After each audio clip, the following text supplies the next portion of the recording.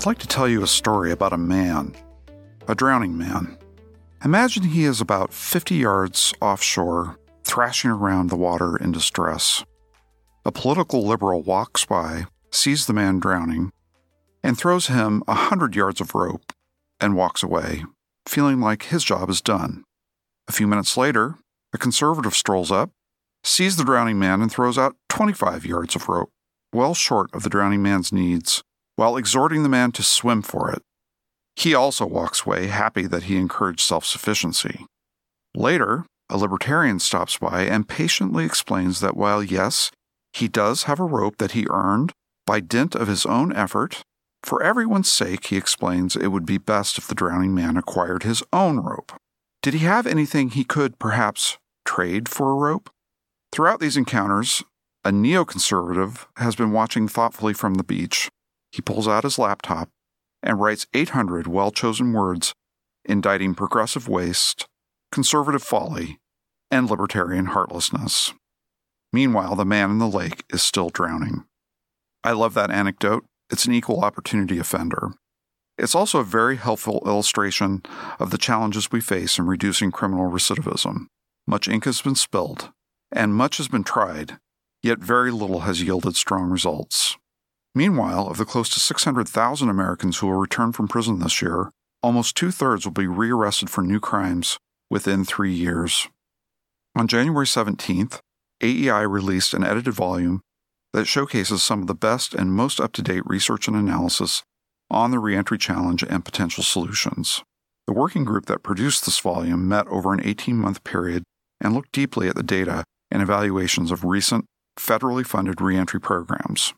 10 different authors developed essays on key areas of reentry policy in an effort to help move the conversation from a stagnant and despairing "nothing works" to an inquiry, what might work? Over the next few months, we will periodically be engaging on this show with these authors for conversations about their insights on reentry challenges, looking at topics ranging from what the evaluations tell us to how individuals learn to desist from criminal behavior, to a new model for reentry preparation and support. In today's episode, my guest is Pam Lattimore, a Senior Director for Research Development at the Research Triangle Institute in the Division of Applied Justice Research. She has more than 35 years' experience evaluating criminal justice interventions and investigating the causes and correlates of criminal behavior.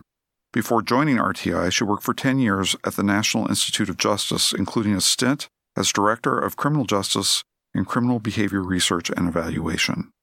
Pam Lattimore, thanks for joining us on Hardly Working. Oh, it's nice to be hardly working. I like that. Brent, it's my pleasure to be here. We just wrapped up a session upstairs, actually, on prisoner reentry. You were principal panelist in that discussion. And I really wanted to spend a little more time kind of unpacking your ideas and the paper that you wrote for us, which is part of a volume called Rethinking Reentry. For anybody who's listening, you can get that by going on the AEI website. You can read all of Pam's thinking and our other scholars by ordering that book or downloading it.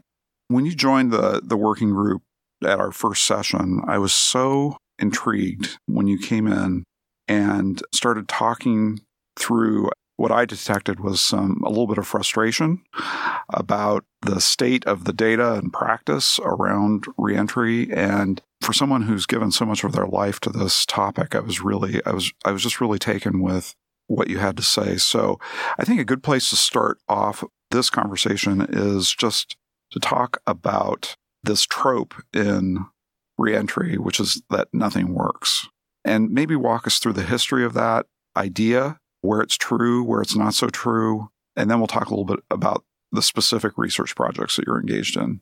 That sounds great. I was fortunate enough to sort of come into this field almost by accident at a time when sort of the prevailing thought in correctional programming was that nothing works. There had been an influential publication that was titled Nothing Works by Martinson and some of his colleagues in the mid-late 70s.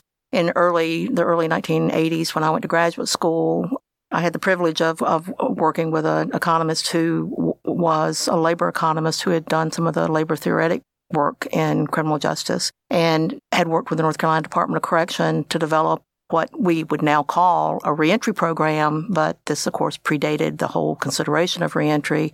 But it was an inside the prison, outside the prison, sort of service-oriented approach, education, job training. It included Department of Correction. It included parole officers. It included the Employment Security Commission, employment officers. I forgot exactly what they're called, but the employment officers out in the community to sort of prepare these young offenders for work, and with an idea that if they had legal work, legitimate work, that they would be less likely to recidivate. I had the privilege of working on that evaluation while I was finishing up my PhD, and it turned out to be the last randomized controlled trial, to some extent the last evaluation that was done on a corrections program for 10 years, partly as a result of it being overtaken by the Nothing Works. Right. And Nothing Works is unfortunately really pithy. I mean, it has really stuck in people's heads in a way that until I read your piece or until we got a chance to meet, I didn't even know about. I didn't know that that was a trope, right? But it's worked its way into criminal justice policy and rhetoric. It's almost like this unexamined assumption. So, and it's a serious misrepresentation of the original scholarship, in that the main conclusion by Martinson and his colleagues who were doing this for the state of New York was that very little had been tried, and that what had been tried hadn't been implemented, or hadn't been implemented very well. So the main takeaway from that work should have been nothing that has been attempted so far has worked, but nothing much has been attempted. And not attempted well. And not what little has been attempted wasn't attempted well.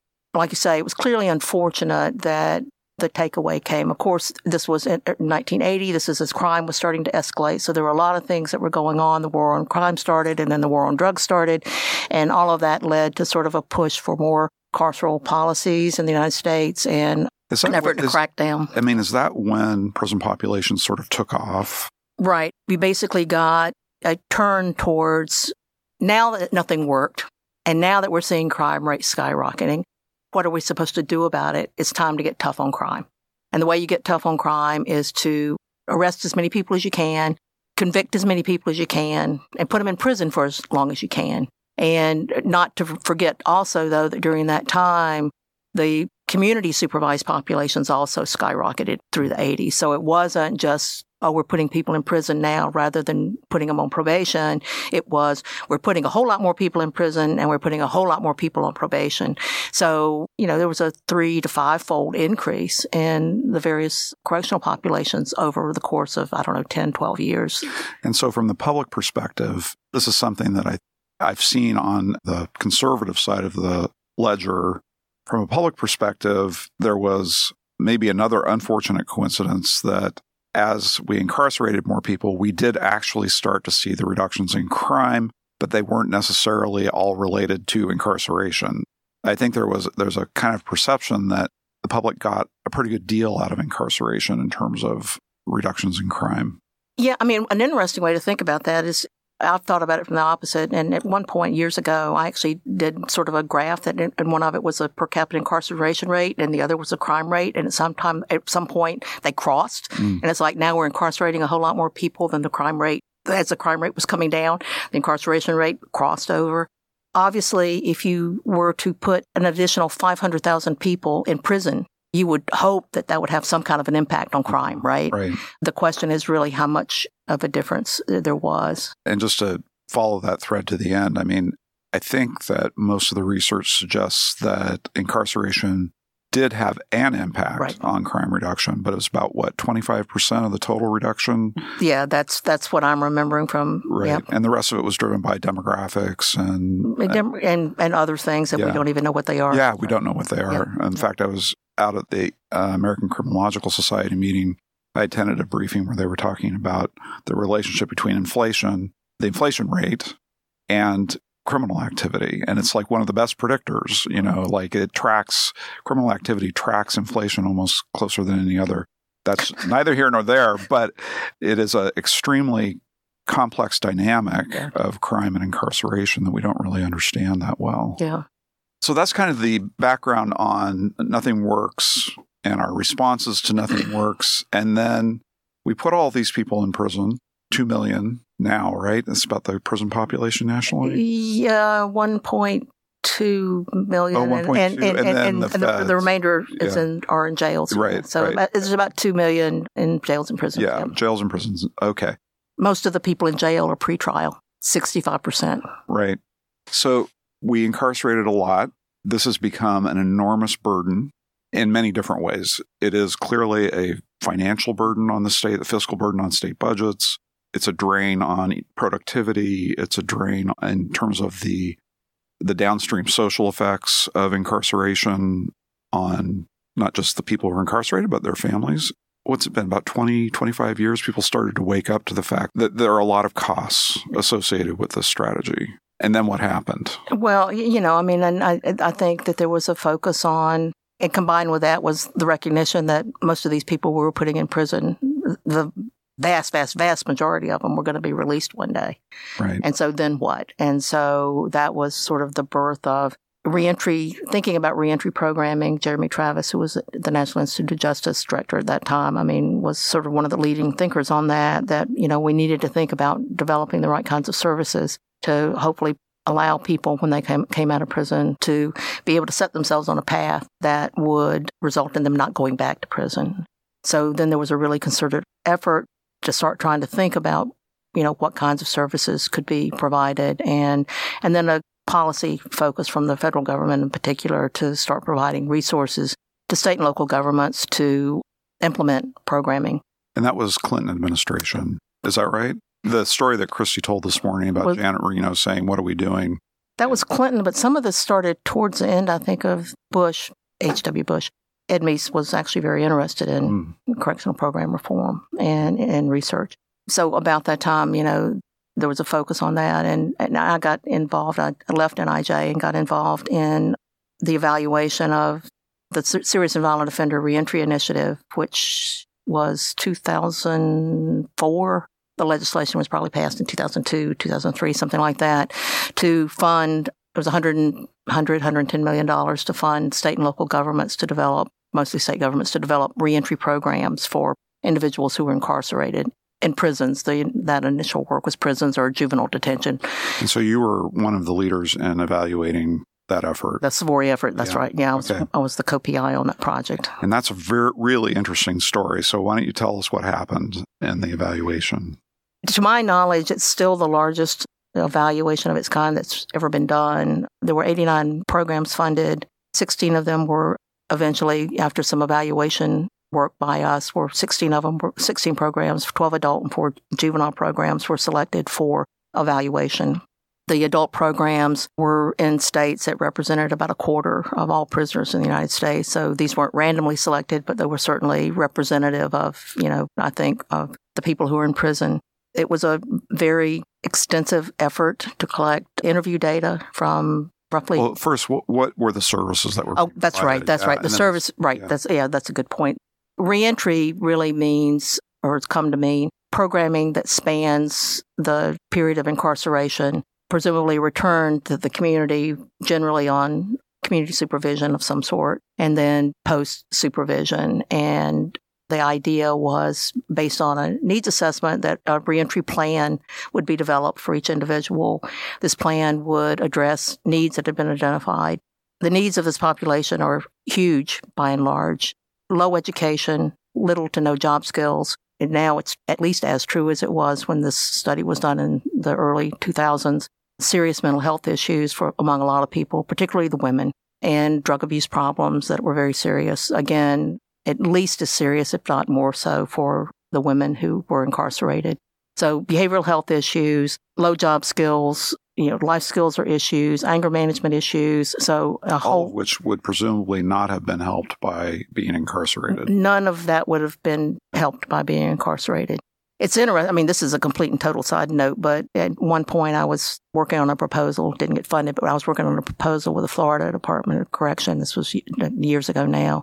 I think it was either 2/3 to 3/4 of the women who were incarcerated in Florida were on antidepressant meds. And I don't know, the Savory women that were included in our study, 60 or so % of them indicated at the time they were released from prison that they needed mental health treatment, substance abuse and mental health treatment. Which is remarkable because people don't always know when they need mental health. That's right. That's right. And these, and those, both of those percentages were much higher than for the men. I think the women probably do have more issues with depression. They're separated from their children, blah, blah, blah. They have more issues on the mental health side, perhaps, than the men do. But I think, in my cynical opinion, the women were just more willing to admit that they had drug problems than the men were. So address these needs, develop a reentry plan, give people a case manager, coordinate with services out in the community at release. These projects were implemented by local community-based organizations of justice? They were implemented by state correctional agencies. Okay. So the grantees were state departments of correction or state juvenile justice agencies.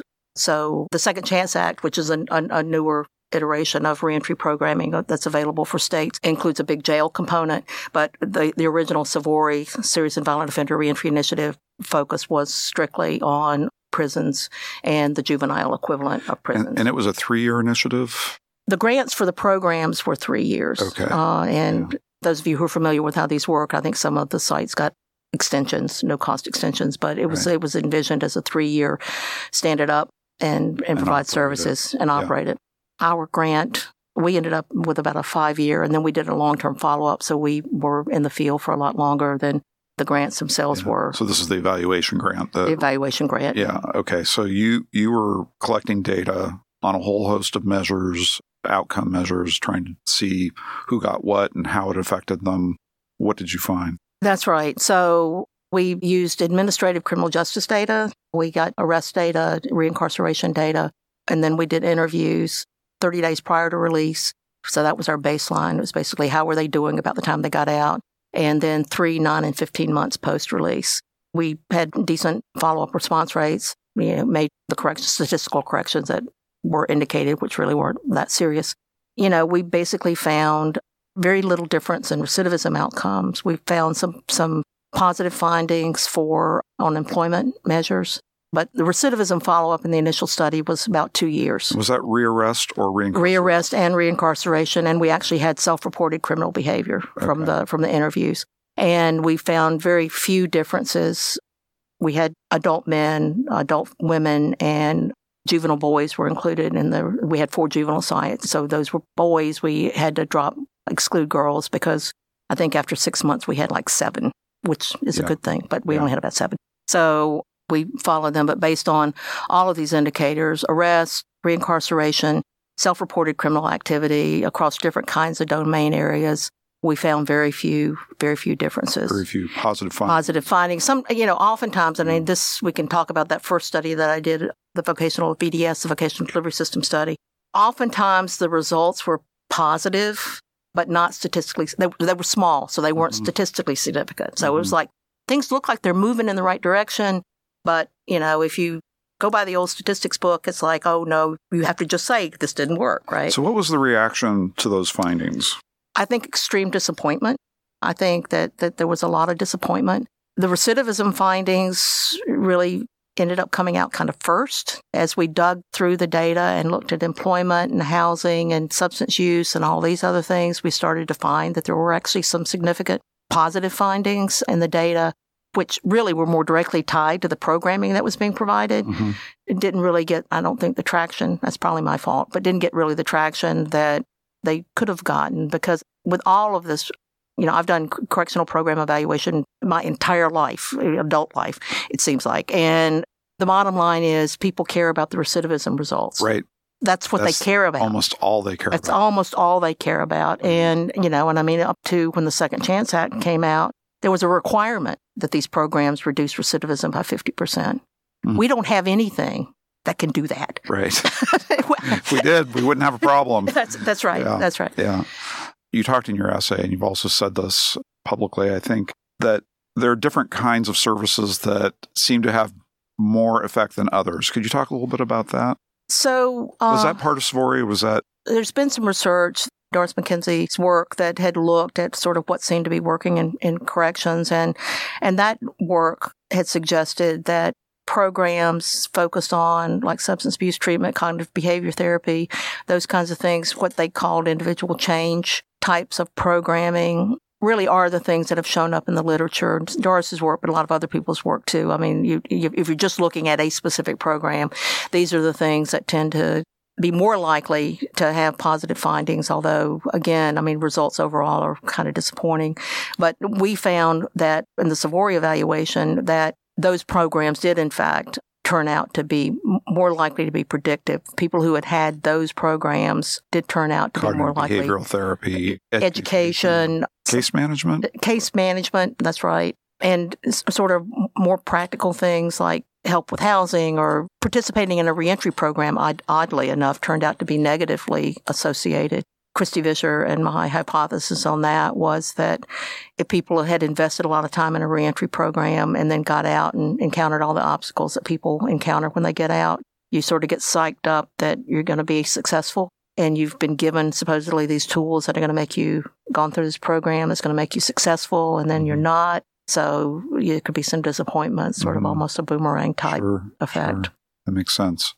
What I think I've heard you say about this, and what I've read in your essay, is mostly weak findings, weak positive findings. It's not statistically significant findings for most programs. You might want to talk a little bit more about the VDS thing, because that's, in terms of the findings, the outcomes that you got on that, because that actually came out a little bit better. But then I also want you to talk a little bit about what you saw when you extended the review out beyond the time frame that you had originally anticipated on Savory. I think it was Savory. Yeah, right. And so the vocational delivery system was the pre-reentry period project that was done in North Carolina with NIJ funding that really was a reentry program. It was in-prison work and then followed by supposedly services and support post-release.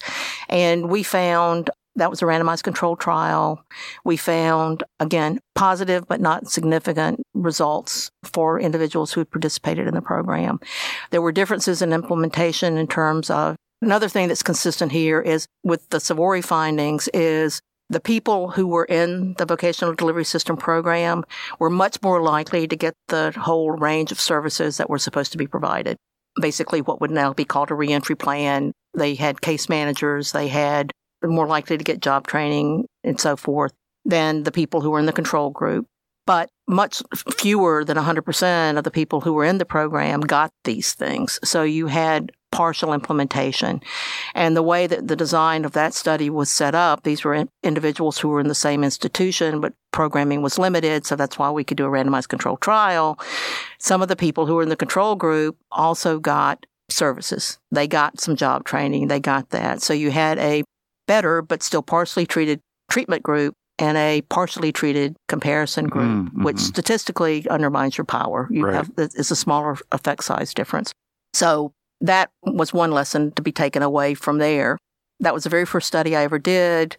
As I was writing this chapter, and actually a little work that I'd started thinking about before writing this chapter, I went back and looked at that in comparison now with all the other work that I've done since then. And it was like, the concluding paragraph in this evaluation review article from 1992 or whatever it was could apply to any of these studies that I've completed, in the last 10 years, because it's like basically because of these power-related issues, maybe we could live with it being significant at the 0.11 level. And I thought, that was 1992. And, and here, we see some of the same kind of things. With the Savory evaluation, we had only half of the people who were in Savory programs reported getting any education. And that's true across the whole range of services. There were, I've forgotten now the number, but some significant number of people who were in the Savory programs told us 30 days before they got out that they didn't have a reentry plan. So that 50 or 60% or 70% or whatever it was, much higher than the 30% of the control group or whatever it was that said, oh, well, I've got a reentry plan. But again, you have this issue of partial implementation of the treatment and receipt of services for the comparison group, right? And so again, pointing to a methodological problem with the study. I hadn't mentioned this. It comes through in the article, although I didn't specify it. The Savory evaluation was not underpowered from a sample size, right? I mean, we had 1,600 and something men in the study and 357, I think, women and 337 boys. Those are sort of borderline, but I mean, we had 1,600 men. So spread across multiple sites, but still That's a reasonable sample size. Mm-hmm. And so one of the threats to sort of the findings for a lot of studies was not an issue with Savory. Okay, so now talk a little bit about the long term and what happened over the long term. So this was really very interesting. So we got additional funding from NIJ, and this study was done. I'm at RTI International, and the Savory evaluation was done by us in partnership with Urban Institute. And Christy Vischer at the Urban Institute was the co-PI on the study. So we got additional funding from NIJ to do a more extensive follow-up, administrative data follow-up. We basically had at least 5 years of post-release criminal information on individuals from this second round of data collection.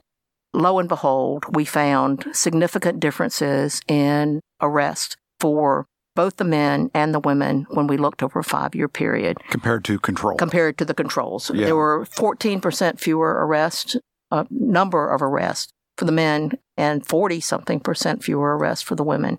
These numbers were definitely statistically significant and interesting. And I mean, it points to, in my view, another problem that we run into a lot of times with correctional program evaluation is it's not just that we really only care about recidivism. It's that any failure is it, right? Mm-hmm. And I've used the analogy, it would be what we're doing. It would be like an oncologist who's treating someone for cancer. 6 months into the study, the person has a heart attack, and the oncologist says, well, this chemotherapy doesn't work.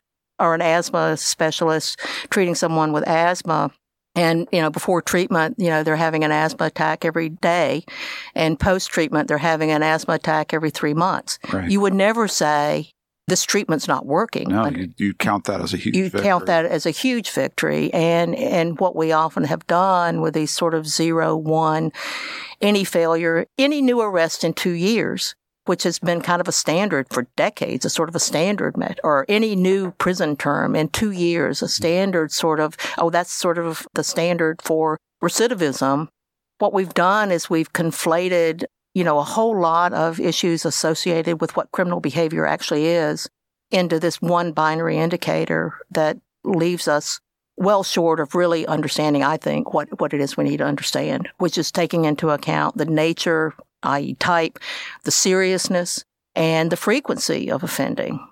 A lot of my work has actually used models that look at timing and that look at counts and so forth. We haven't been able to really look at seriousness because the statistical models really aren't there. And it's hard to even know sometimes what seriousness means. Did you do any analysis that would try to unpack what was behind the 14% and the 40% reductions that you did see? Yeah, interestingly enough, when we controlled for a whole variety of individual characteristics and access to a whole range of programming pre-release, just being in the Savory program was significantly related in a positive way to these fewer arrests. Okay, so we've controlled for who you are. Okay, so we're in the Savory. We've controlled for who you are. You're in the Savory program. If you were in the Savory program, in these long-term outcomes, you had some significant improvements. Right. And we know from what you previously said that what seems to drive significant improvement are the CBT, the case management, the substance abuse treatment, these kinds of things. So is it logical then to say that that's really the element, those are the elements that if we want those long-term improvements, that we need to be focusing on? I don't think we know. A colleague, when he saw those results, said, so you've got a lag effect with reentry programming? He says, oh, that's different. But one interpretation, and this is just a hypothesis, is that people were actually provided with things that were useful. It took a while for them to decide when they got out of prison, which is usually a very chaotic time for individuals, and you've got all kinds of demands, and it's just a very chaotic time, that it took them a while to figure out, wait a minute, I don't want to be involved in this criminal lifestyle anymore. I really want to go straight. And I learned some things when I was in prison. I got some tools when I was in prison that can help me now.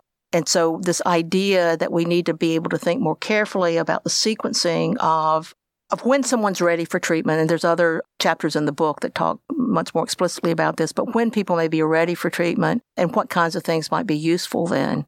The Savory, we asked a whole series of questions when we were doing the follow-up interviews in the Savory, the original Savory study, the 3, 9, and 15-month follow-up.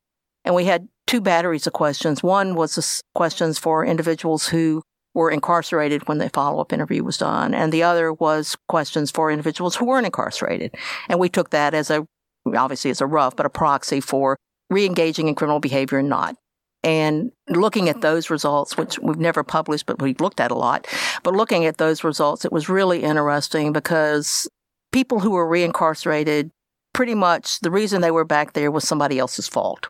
And the people who were... Was it actually somebody else's fault? That's what they said. Were saying? That's what they were saying. It's somebody else's fault. It was my girlfriend. It was a parole officer. It was this guy. It was that guy, The people who were out on the streets were clearly at least claiming to have taken much more responsibility for their own lives. Yeah. I decided I wasn't going to go back to prison. I'm doing this for my children. Right. I'm doing this for my family. I told my family I would never do this again.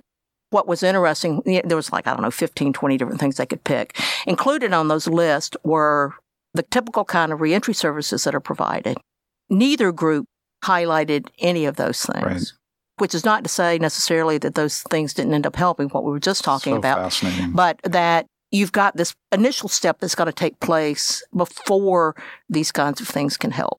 I've equated it to, it's one thing to know how to get a job, how to apply to a job, but if you're going to actually get a job, you have to go want to do that, right? Right. And so it really is this, you have to want to change, you have to want to quit smoking. You have to want to really be able to make your life different. And it's more than just sort of a rhetorical commitment I want something. That's right. We all want things. What are we willing to do to get them? There's an underlying commitment to change that it really goes beyond just wanting, because everybody in prison will say they don't want to go back.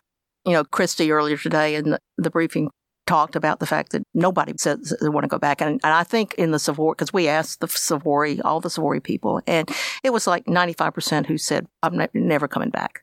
And we know that is not true. I mean, 90-something% of these folks over that long term that we looked at were rearrested at least once. And there's lots of reasons for that, right? I mean, there's the stickiness of the criminal justice system. It's hard to get out of it. Yep. You're just constantly at risk of violating terms of probation or parole and getting drawn back into the system. Yeah. There's all sorts of ways the system can actually trip people up. And there's also and this is why I'm so intrigued with the cognitive behavioral therapy, is that I think that there are all of these triggers that are built into people.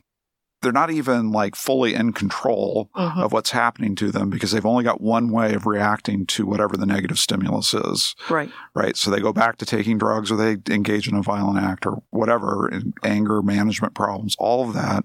And it just strikes me that those are the kinds of things that we have to work on if we want people to develop the desire to stop and then have the tools to stop, different ways of engaging the world. I mean, you need to almost think about criminal behavior and recidivism and in terms of a relapsing behavior, right? Mm-hmm. Right. And if someone, goes from drinking too much every night to drinking too much one night a week, that's an improvement, right? Sure.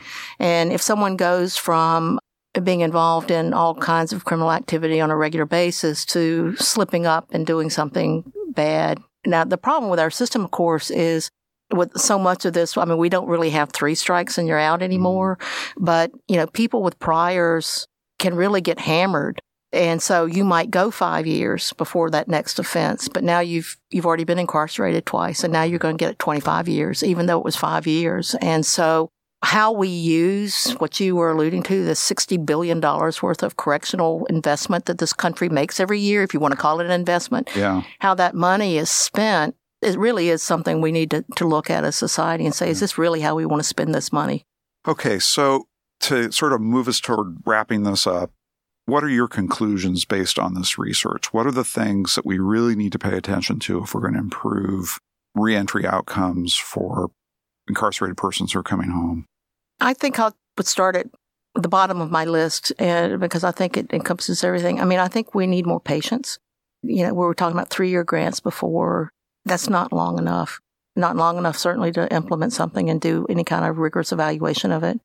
We need to think about the methodological limitations of the designs that we're using. Yeah, causation's hard to prove. It's really causation is really hard to prove. And I think that as social scientists that we have not been properly attuned to how our language can be interpreted by policymakers in particular, but practitioners as well.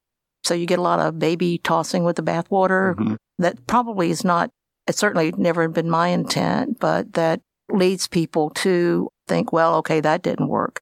Another comparison point here is that in medicine, the new treatment only has to be as good as existing practice, right? To say, yeah, we can implement this. And in some ways, we've applied a much more, not in some, in a way, I mean, we have applied a much more rigorous standard to these social interventions, these behavioral interventions that we're trying to implement. Yeah, I mean, it's you started out by talking about patience, right? Yeah. So patience, you were talking about it at the beginning about patience and stability in policy, right? To allow enough time, right? So that, and then there's patience with the actual people that we're talking about, That's right? Like That's right. these Give are complex, time. right? Give people time to succeed. Yeah, they've got complicated problems, and if we do exercise a little more patience and forbearance, and have alternatives to throwing them back into incarceration, that might be of value too. But this idea of just be patient in the policy and in the programs and with the people. Pam, thank you so much for your time. This has been a fascinating conversation. I always enjoy sitting down and talking with you. As I said, the ideas that Pam has been discussing are fleshed out in considerable detail in our volume, Rethinking Reentry. I encourage you to go online and order a copy or download it and rethink a little bit for yourselves. So thanks again, Pam, for being with us. Thank you so much. This was my pleasure. Thank you for joining us on this episode of Hardly Working. I'm your host, Brent Orrell, and I hope you tune in next time to learn more about the state of workforce development in America. Be sure to like and subscribe to our podcast. Let us know at vocation@aei.org if there are any topics you'd like us to cover. As always, we hope you find the job that fits so well it feels like you're hardly working.